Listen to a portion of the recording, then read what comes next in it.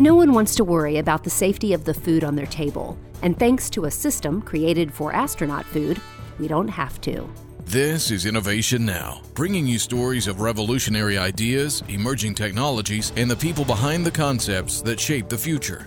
One of the problems NASA faced when planning its first space missions was how to ensure that the food astronauts took with them was free of microbes that could make astronauts sick. The agency enlisted the Pillsbury Company to tackle the problem.